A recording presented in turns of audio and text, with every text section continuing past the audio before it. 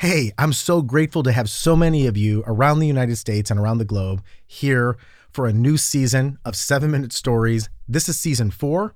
I'm Aaron Califato.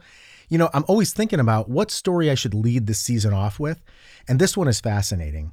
Before I got into the podcasting game, before I started 7-Minute Stories, I was touring a monologue around the United States, and this monologue in particular was about the student debt crisis in America. And I toured this show for about 5 years, and it was an amazing adventure. And there's a lot more stories from that to come. But what I haven't talked a lot about publicly, and I haven't told a story about, is how that all got started. What's the origin story? That's what you're about to hear. It's a fascinating, strange, but true origin story for that adventure, and I can't wait for you to take a listen. Without further ado, enjoy. The HR lady says, "You have all your stuff?" I looked down at the cardboard box with all my stuff in it and I said, "Yeah, I do." And she said, "Come on, let's go." And she starts escorting me out of the building. And as we're walking, I turn to her and I say, "Is this really necessary?" And she said, "Yeah, they want to make sure that you don't cause another scene." And you know what?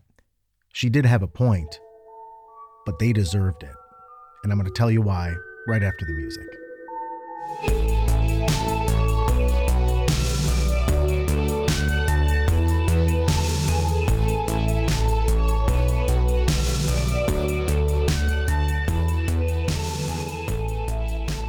One year prior to these events I just talked about, I'm sitting in my apartment in New Jersey, trying to figure out ways not to come back home to Ohio because I had failed. In my mind, I failed as an actor. I didn't make it.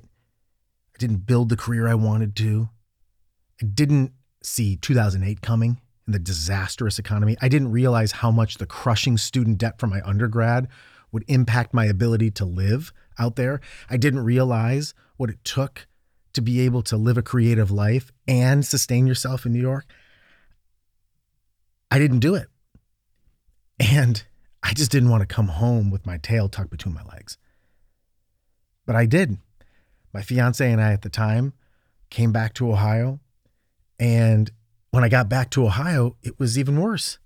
I couldn't find a job if my life depended on it. I was trying. I took public transit every single day to the library because we didn't have internet, couldn't afford it. My car broke down. So I had to go to the library, become a library regular, not reading books, but just using their computer so that I could send out my resume on Monster and Indeed. I did this from the morning to the afternoon. And then I did catering gigs in the evening, like $10 an hour, working my ass off for nothing. I'm just looking for a basic salary. I had a bachelor's degree. Just a basic salary, like $28,000 a year, $30,000 a year, just enough to be able to pay off my student debt and my rent. I just wanted to work so that I didn't perish. And the bills keep adding up and the rejection notices keep coming back and the eviction notices keep showing up on the door. There was so much freaking pressure. I didn't know what to do. And finally, I got an email from a college that said they wanted me to come in for an interview to be in their admissions department. And I thought my life had changed. And I think it was the pure excitement of just having a job that caused me to sort of black out during the interview and just kind of nod my head. Because the next thing I know, I'm on a plane to Chicago for specialized training. I'm thinking to myself on the plane, why am I going to Chicago if this college is in Akron? I get to this hotel in Chicago. I go into the conference room and I hear like house music. I see people with glow sticks. I'm thinking, am I in the right place? Where's the college admissions folks? Like, am I lost? No, you're in the right place. Okay. I go into the bathroom. There's a guy doing coke on the sink. I'm like, what is this, Studio 54? What is happening here? I go back out for the keynote. There's a guy on the stage with a chalkboard. He's in a white button-up, slick back hair, glasses. And he's doing his best Alec Baldwin, Glengarry Glen Ross impression. He writes on the chalkboard, A, B, C, and he says, A, B, C, always be closing, always be closing. Coffee is for closers. And I'm looking at all these hyped up, coked up dudes. And I realized what I was in for. And I started connecting the dots and remembering the interview with the lady saying that we're not a traditional college, we're a for-profit college, similar to ITT Tech and University of Phoenix, and that we're embedded in this low-income neighborhood in Akron, but that's okay because it's going to be good for the community, but it's going to be your job to convince these people to go to college. And I'm realizing now that I was just a salesperson. I mean, a high-pressured, coked-out salesperson who is going to get anybody who is breathing to go to college at this for-profit school I was going to work at. And in that moment, even before the plane ride back, before I started my first day, I'm like, I got to quit. There's no way I can do this. But then you're looking at eviction notices, you know? I'm looking at these notices. I'm looking at my student debt. I'm feeling like the failure I felt I already was. And I couldn't leave. I figured, let's be optimistic and let's just give this a try. And when I show up on my first day, it's exactly what I thought. I'm cold calling people who I shouldn't be calling, people that are on the worst end of fortune, people who are walking off the streets coming in. We're giving them fake tests to take to qualify them for college. And really what this was an apparatus, was just a vetting tool for all the federal grant and aid money this university can get from these folks who are vulnerable to line their pockets. And I'm out front doing this. I'm a guy who's drowning in student debt. This is crazy. I'm drowning in student debt of my own, and I'm recruiting other students, putting them in debt just to pay off my own. This is my life. But I felt like I had to just keep going. I did this for 6 months, tried to make the best of it. It's nice to pay my bills. It's nice to pay off my debt a little bit.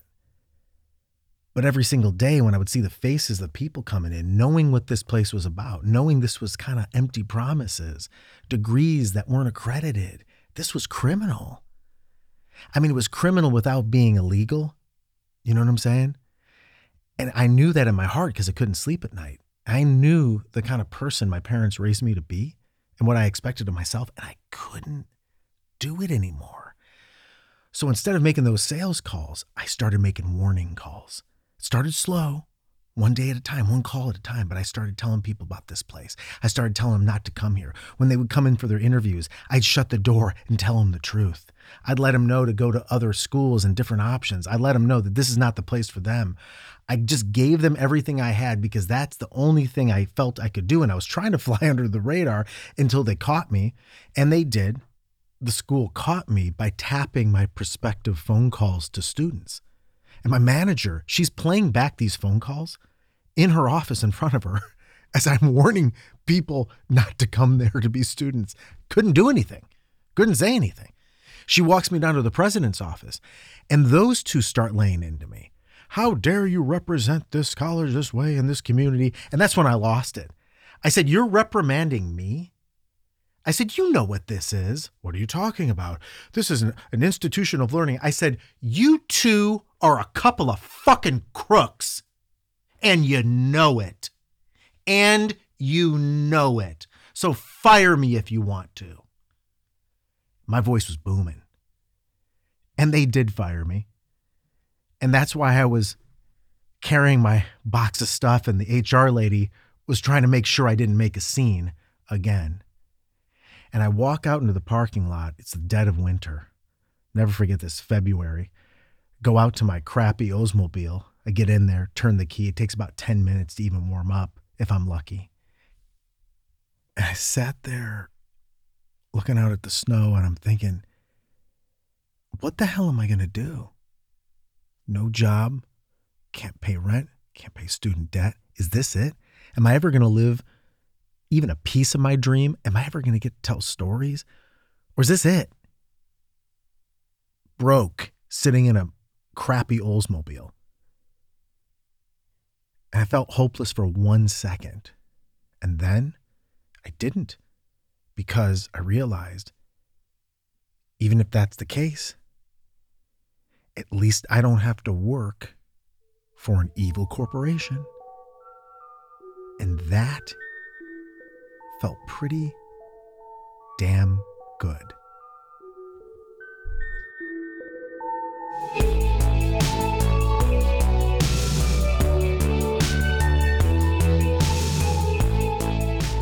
7-Minute Stories is created and performed by Aaron Califato. Our senior audio engineer is Ken Wendt. Our resident artist is Pete Whitehead. Original music by TJ Duke.